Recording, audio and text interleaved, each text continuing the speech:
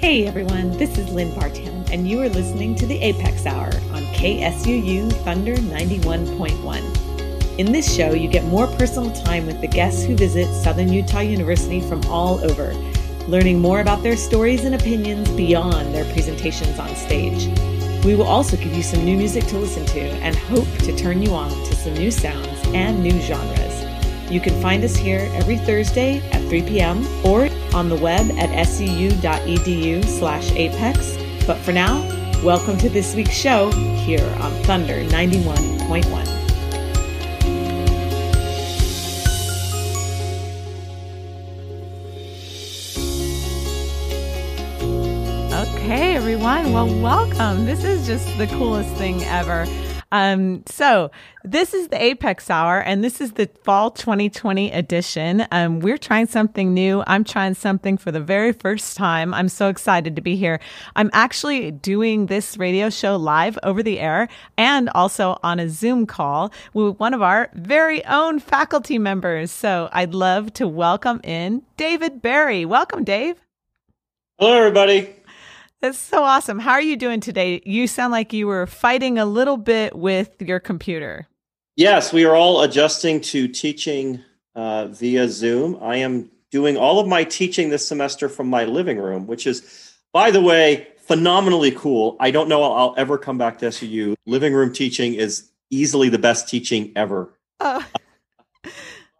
My morning class, Zoom crashed in the middle of it. So actually, no, it wasn't Zoom that crashed. The entire computer crashed. Oh my gosh. Computer crashed, but I have two laptops, so I was able to switch to a second laptop and continue. But Windows did tell me later it decided to update during the class and it crashed the computer. I see. So that's probably what happened. Well, hopefully. Yes. So thank you, Windows. Our time together will go much better than that. I hope so. Well, I'd love to start with you just telling us a little bit about your background. And I should preface it by saying the reason we're having this conversation is because this semester I'm teaching a brand new music business class. And that's really cool and really exciting, and I love it. But the thing is that I put a call out to colleagues and friends to say, hey, is anybody interested in collaborating and finding any cross references or different things that we can talk about that have to do with entrepreneurship in the arts? And Dave Berry said, I'd love to talk to you about any crossovers and blends between sports economics and the arts. So that's kind of how today's talk came to be. So Dave, tell us a little bit about yourself and what you do. Okay, so this is what I do. My primary area of research is sports economics, and I've been doing this for, I would say, 25 years or so. And I've written books, and I've written a textbook, and I've written lots of academic articles, and I've done lots of writing for the popular media. I get interviewed a lot by the national media. I was on NPR like 3 or 4 times this summer. So this is sort of what I do. I do a lot of stuff with sports. And so when you said, hey, do you have any comments on music and business? Oddly enough, I started off life as a music minor. Oh, I didn't know that. Yes. And I was really awful at it. That's not something that I was good at. I had this idea that I would be a musician. I like singing and I like music, but it turns out that requires an awful lot of effort. And I was not liking that. So effort was not something I wanted to do. So I would say sports economics became my default because it was easier than music was ever going to be for me. I did spend my last year writing a book for my history class, and the history. What I do in this, it's a first year history class, and so I incorporate a lot of references to music and movies throughout the book. So my book has links to like 100 or more than 100 music videos, all things from my own personal collection of things that I listen to. So music's like a big part of my life. But I'm not good enough to actually do much with it beyond listen. But when you talked about this whole thing with, music and business, I was thinking, there's a lot of connections between sports and business. And so I was thinking, what would be some lessons from sports that you would want to convey to musicians? how do what should, and I think when you think back on sports, when we look at sports, we tend to think about the sports that already have an audience. The audience is already there. Major League Baseball, National Football League, they already have an audience. And people sort of look at this and say, well, there's always been an audience for that. But when you study the history of sports, you learn historically there was no audience. I just finished a book on the economics of the Super Bowl, and one of the stories we tell in that is the very first title game in the NFL was in 1932. They came up with this idea because the NFL didn't have any money. They were very poor. 90% of their first 40 franchises failed completely. They went out of business. There's only 4 franchises left from the early history of the NFL. They had franchises all over America, and they all failed. Wow. They were very poor. So in 1932, when the season ended, they had 2 teams that had 1 loss, and they got a marketing idea. They said, why don't we have those 2 teams play each other in a title game to be the champions of 1932? Well, the problem was one of the teams was the Chicago Bears, and they decided they'd be the home team. But the problem was it was December. They had just had a major blizzard in Chicago, and they were like, nobody's going to come out to Wrigley Field and watch a football game in a blizzard. So we're going to move this game indoors. We're going to move it into the Chicago Blackhawks arena. Well, that doesn't work so well either because a hockey rink is only like 60 yards long. They said, okay, we're going to rewrite the rules so that we can have a football game on 60 yards. So what we'll do is once you cross midfield or the 30-yard mark, we're going to move you back 10 yards to make the field longer. We're going to make it so that you can't kick field goals because that would be too easy. You have to score touchdowns or nothing. And so they just made up a bunch of rules so that they could do this game. They got like 11,000 fans to show up. And what I thought was really interesting about the game is the star quarterback for the opposing team, which was the Portsmouth Spartans, and they became the Detroit Lions later on, but they were in Portsmouth at the time. Their star quarterback couldn't come. And the reason why he couldn't come is he was the head basketball coach at Colorado College. And his college president told him, you can't get time off from your basketball job to go play in a football game that wasn't actually on the schedule. So you can't go. I'm not going to give you release time for that. So the very first title game, the star quarterback couldn't show up because he had another job.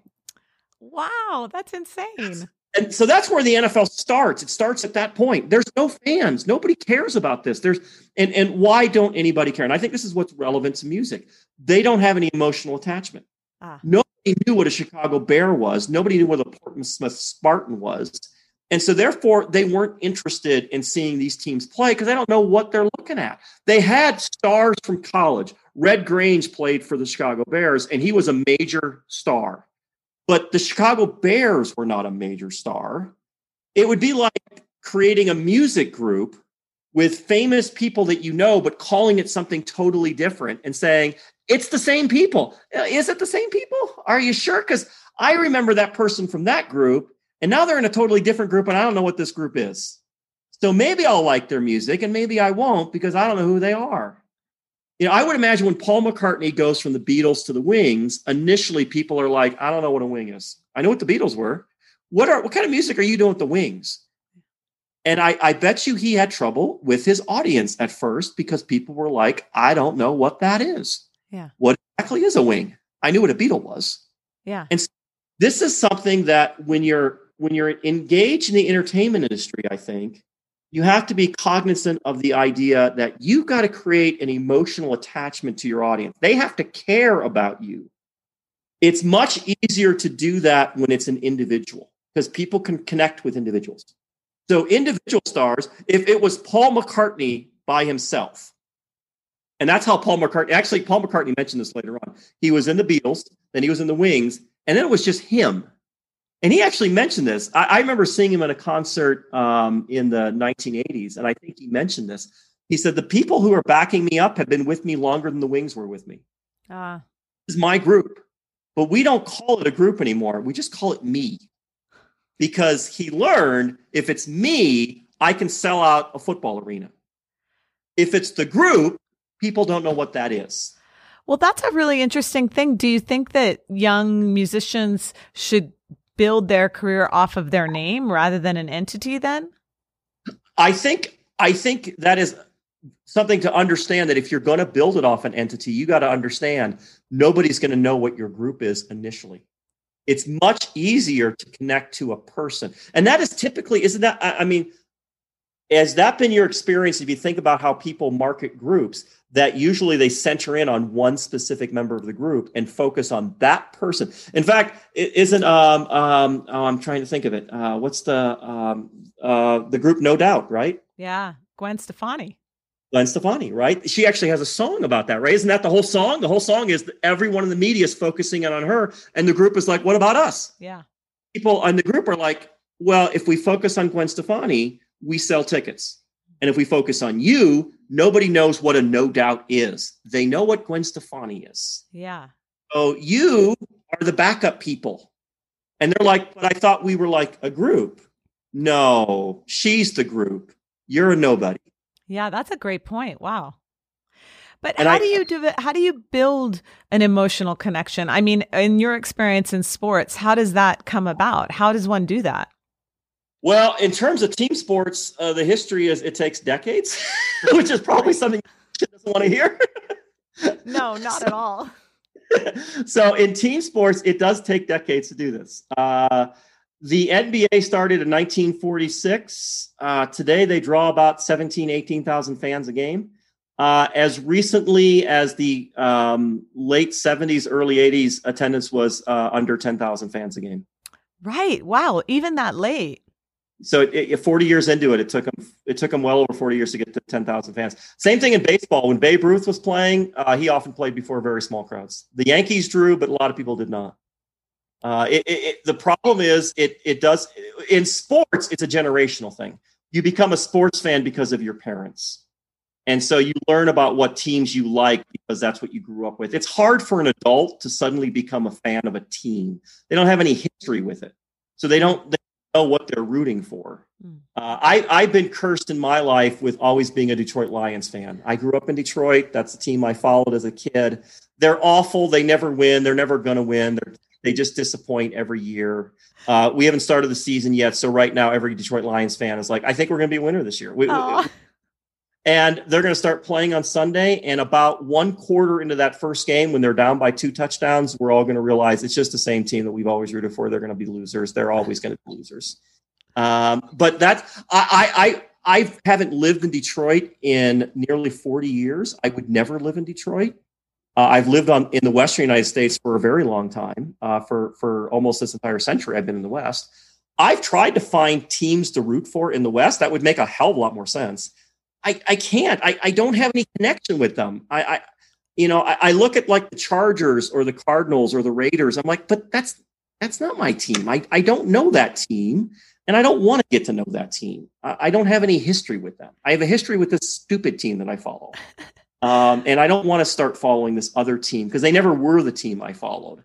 So I don't feel any kind of connection with them. Well, I wonder if there's something there. I mean, you were saying that it takes decades, and of course that's true, but I wonder if there's a way to sort of develop that personal connection early with an audience and then turn them into those fans and let it grow over time. Yeah, I think in terms of musicians, obviously this has to happen a lot quicker because clearly a good example of this is if you follow K-pop, Korean music. Right. Blackpink is phenomenally huge. And obviously they've only been around for like a couple of years. They only have like about 25 songs and they have a phenomenally huge following. So they were able to make a connection with obviously millions of people very quickly. There are other K-pop groups that are very similar to Blackpink. Right. ITZY's a really good example of that. They're very similar to Blackpink. They have a following. It's not Blackpink. It's not quite the same thing. It's close. My wife, by the way, cringes on the fact that I know this stuff. Why do you? That's a badge of honor. Are you kidding? What makes them different? Do you think? Sorry, what was that? In my book, I actually put in some links to K-pop songs because awesome. I started listening to this like a year ago. I really enjoy this. This music is fascinating to me. That's great.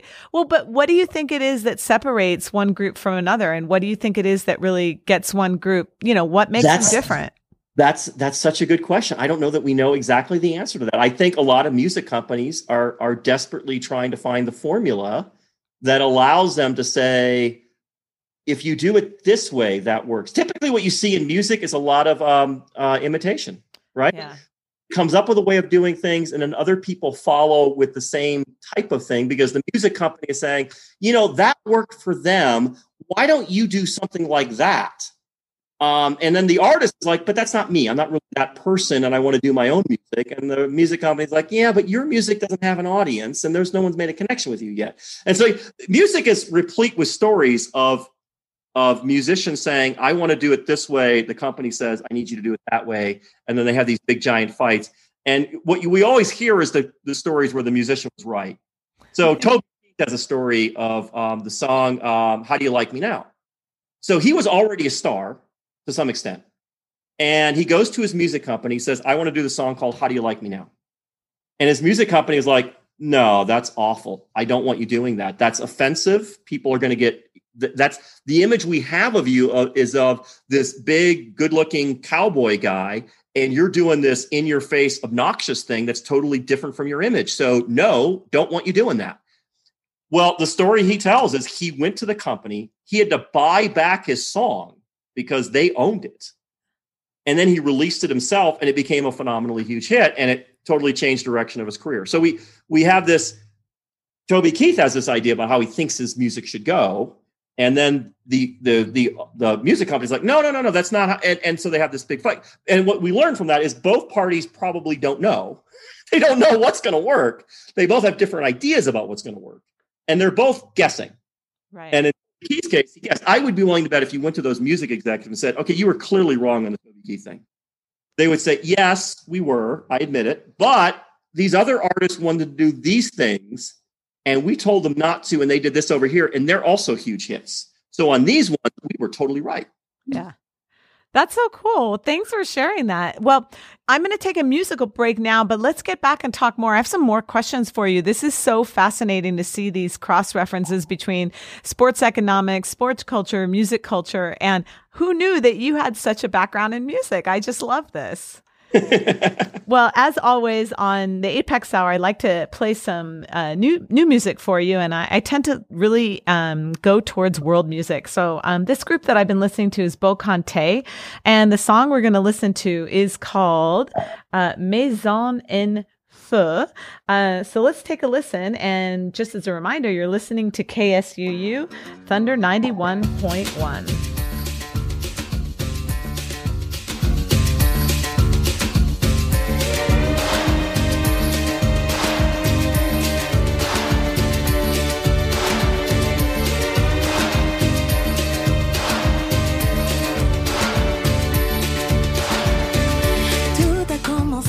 Avec l'éclat d'une étincelle, soudain il fut réel, sa route se trace. Il est le fils de la peur et de sa compagne terreur. À trois il cause des douleurs sans regret. À peine naissance, si fougueux, si gourmand, son baiser incandescent brûle le parquet. Son appétit sans fin, dangereux comme un venin, paralysant les destins sur son trajet. Il ne faut pas traîner, il faut le noyer. Faut l'arrêter, ou tout va brûler.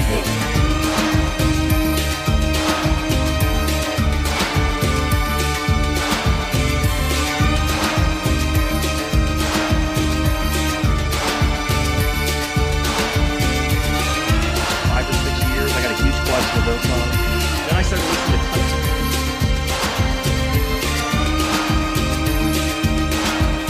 Ça traînait de malheur, dévore avec ferveur, point d'amour dans sa chaleur, il gagne du thé.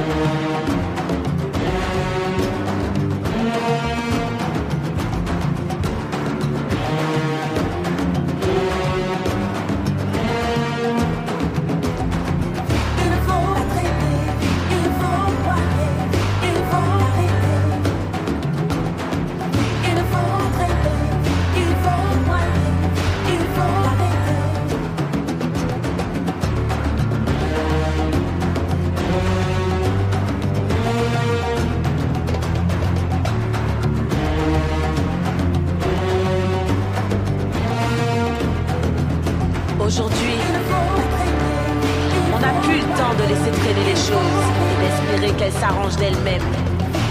C'est maintenant qu'il faut agir. On n'a plus le choix. On n'a plus le luxe d'attendre. Ce feu de haine qui se propage à toute vitesse. Il est impressionnant, il fait peur, c'est vrai. Mais on ne laissera pas nous détruire. Nous sommes nombreux et ensemble, nous sommes invincibles. Il est temps d'utiliser notre pouvoir.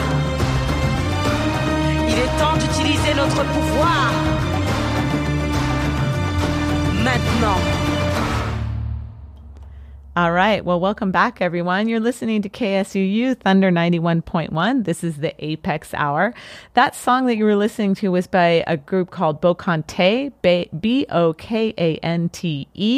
And that song was Maison en Feu, or House on Fire, in French. So I'm here speaking with Dave Barry. Welcome back, Dave. Glad to be back. All right. So we're talking about the intersection between sports economics and music entrepreneurial activities. And we've been talking about how you really want to build an emotional connection to your audience. And that's a great way to build an audience, and some thoughts and ideas about how the individual versus the group. It's a little easier to back an individual as opposed to a group. I'd like to get into a little bit of discussion about identity.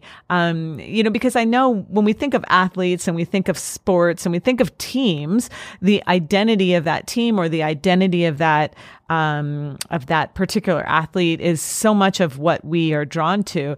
And I think music and musicians, it's the same. And I was just wondering, what are your thoughts on that from an economical standpoint or from a building standpoint, or how important is identity, do you think?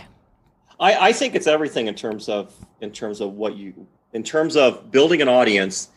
I think it's everything if you're going to grow your business, you got to find a way to get the person who's listening to the music or watching the sporting event to somehow form some kind of connection to what they're seeing.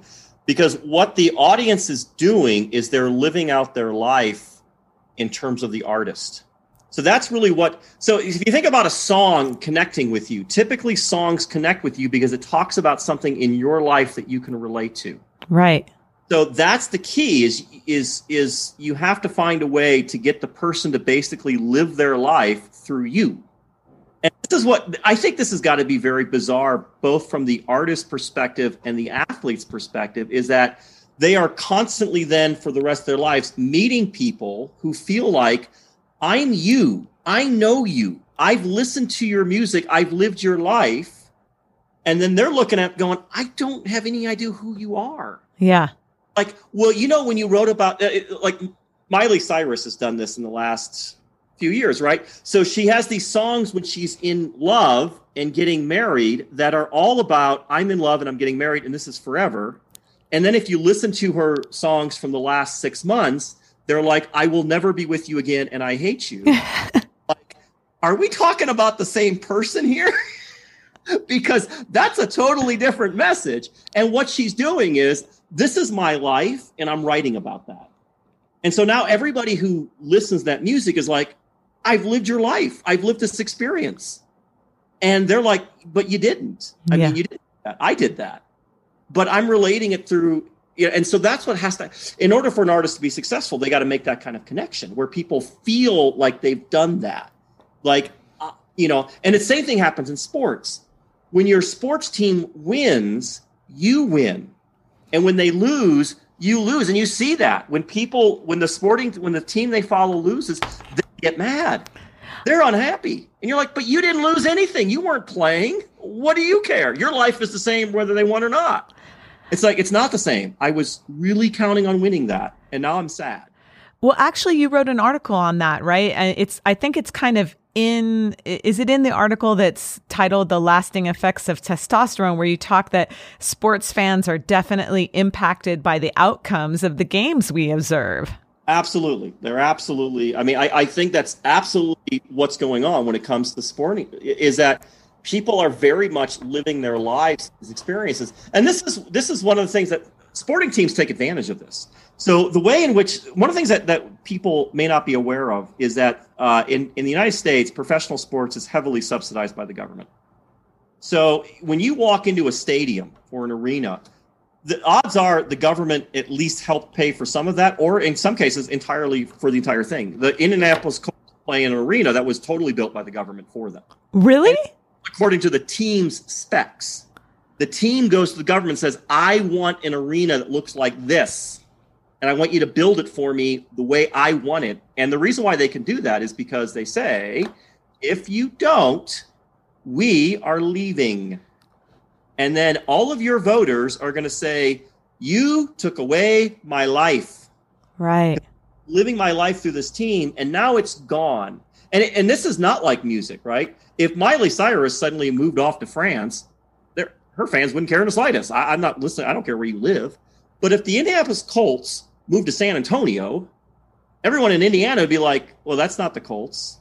Even if they called them the San Antonio Colts, they'd be like, it's still not that's not the Indianapolis Colts. That's a different team. I'm not rooting for that team. I root for my team. I don't have a team now. Now I'm sad. And so this is something that you have to be aware of, is that these people they're living their lives through the art that they follow and the sports they follow. This is all part of their lives, and their identity is wrapped up in this thing. I'm curious about, in modern times, it seems that we see some vulnerability in athletes, as a even more of a way to connect. And I wonder if you notice that also. I've been watching the French Open. Sorry, not the French Open, the U.S. Open. French Open's coming up. But I've been watching the U.S. Open, and they've been talking about, especially the female athletes who are moms, and just the connection that has really brought out, the enthusiasm that has brought out. And not that that's a vulnerability, but that opening up a bit. I feel like I'm seeing that more with athletes, and I wonder if you're seeing that. And then I'm thinking about how that's applicable to musicians. I think it is the case that certainly one of the things that you're seeing right now is athletes are coming out a lot more on social issues than they were before. Right. And so, and there's some cynicism people have with respect to that's a good marketing ploy. Oh. And so I don't think certainly in Colin Kaepernick's case that did not turn out to be a great marketing ploy, but it is the case that you can create a bigger connection with people by saying, I'm on your side on this issue. And likewise, when you come out on the side of the issue that you're not on, it creates a wedge with you and your fans. So the tennis star Djokovic came out. He wants to create a union that's only for men in tennis. Right. Really a very tone deaf. This is not the time you would do that. We've had the Me Too movement for a while. It's really, and so he's created a lot of hostility among his fan base because they're like, well, that's really not what we believe in or what we want. And so I think it is the case that people are following athletes for issues beyond just what they're seeing on the field. Yeah. So you can make this kind of connection by saying, look, I'm into the same issues that you're into. I think the same things that you think. I've thought about these things. So if you were coaching, let's say, a young athlete right now, just, or a young musician, what advice would you give them in terms of building the identity part? I mean, obviously the craft is going to be specific to whatever you're doing, specific to what musical instrument or what band or what sport or what event that you're doing. But on the side of sort of creating your character, creating everything else around it, what advice would you give a young athlete or musician? I would emphasize that your audience goes beyond your abilities. And the way I would illustrate that is think about, I'll give you two musicians from 60, 70 years ago. Andy Williams, Frank Sinatra. Who's the more talented singer? Well, I mean, I guess it's a personal preference. What would you say? Okay, let me ask you this. If you were in a room and it was a blind audition, now I don't want you to think about Frank Sinatra, young Frank Sinatra. Frank Sinatra post, I had my throat ripped out. Well, that's a different story.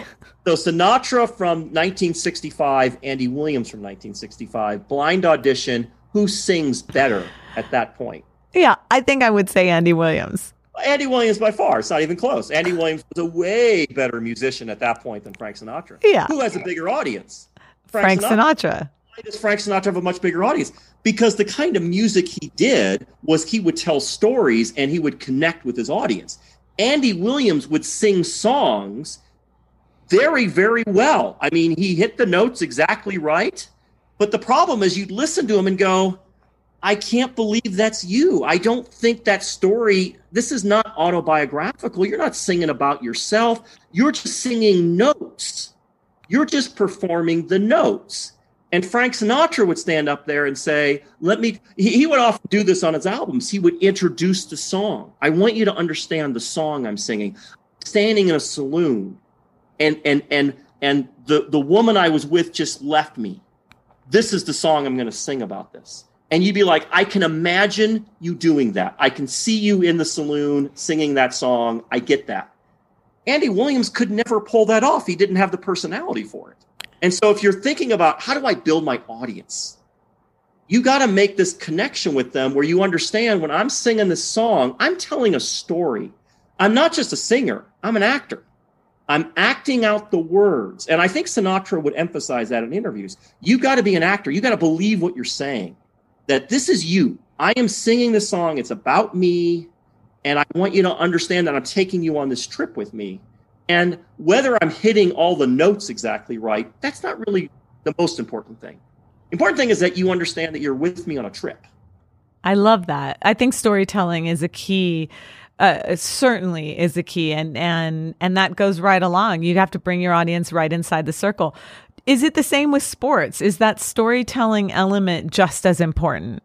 I think it is. I think when you're watching a sporting event and you see that the athlete is emotionally connecting with what's going on, where they're frustrated when things aren't going well and they're excited when things don't go well. So in baseball, they don't like it when somebody hits a home run and they stand there and they stare at it. The players and the coaches get infuriated when you do that. But the fans, they think that's the greatest thing in the world. Because the fans, that's what they're thinking.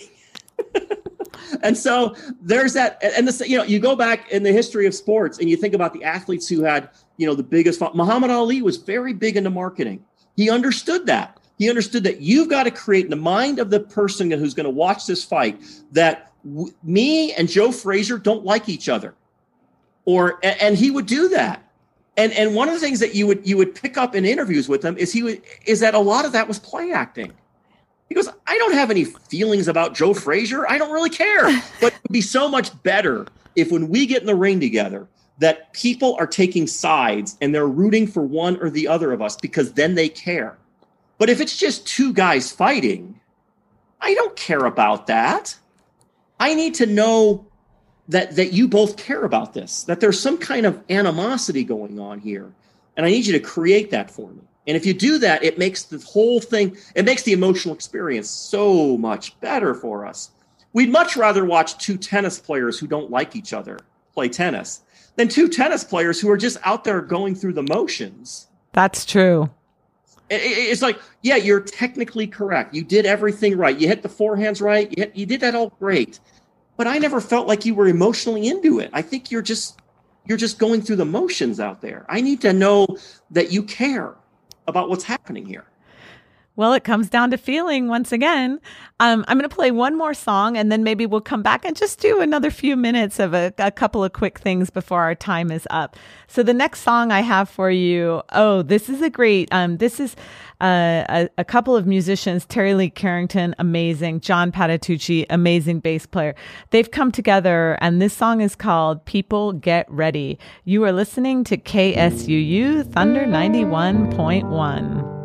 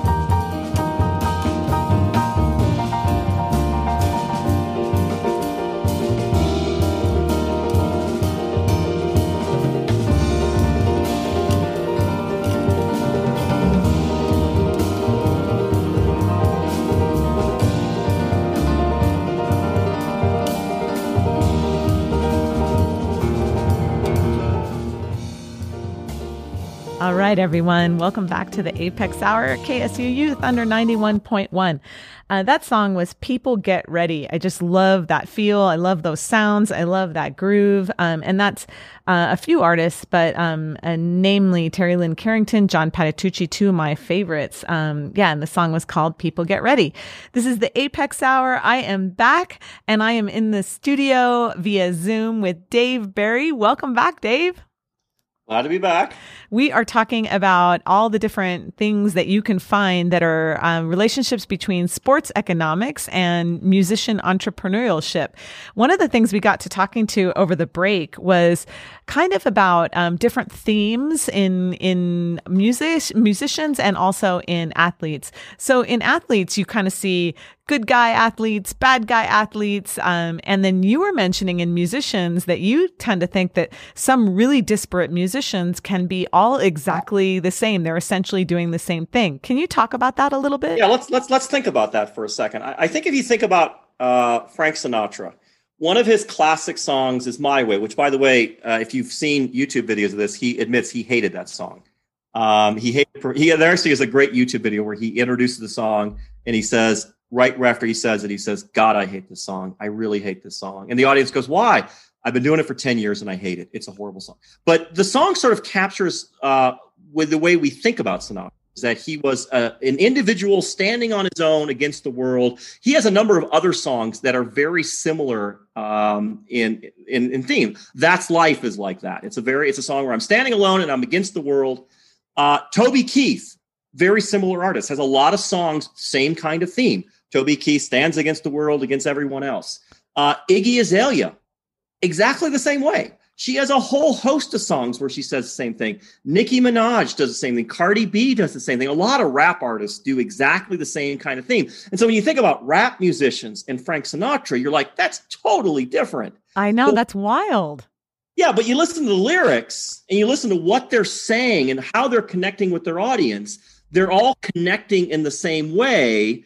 Look, the person who listens to the song is an individual who stands on their own against the world, and that's who I am. Right. And that's who you should be. And so that's a theme that comes all the way. The K-pop group Blackpink, a lot of their songs are the same exact thing. They had a song that just came out this summer. How do you like me? How do you like that? That's a song. How do you like that? It's the same song. It's the same song as How Do You Like Me Now from Toby Keith.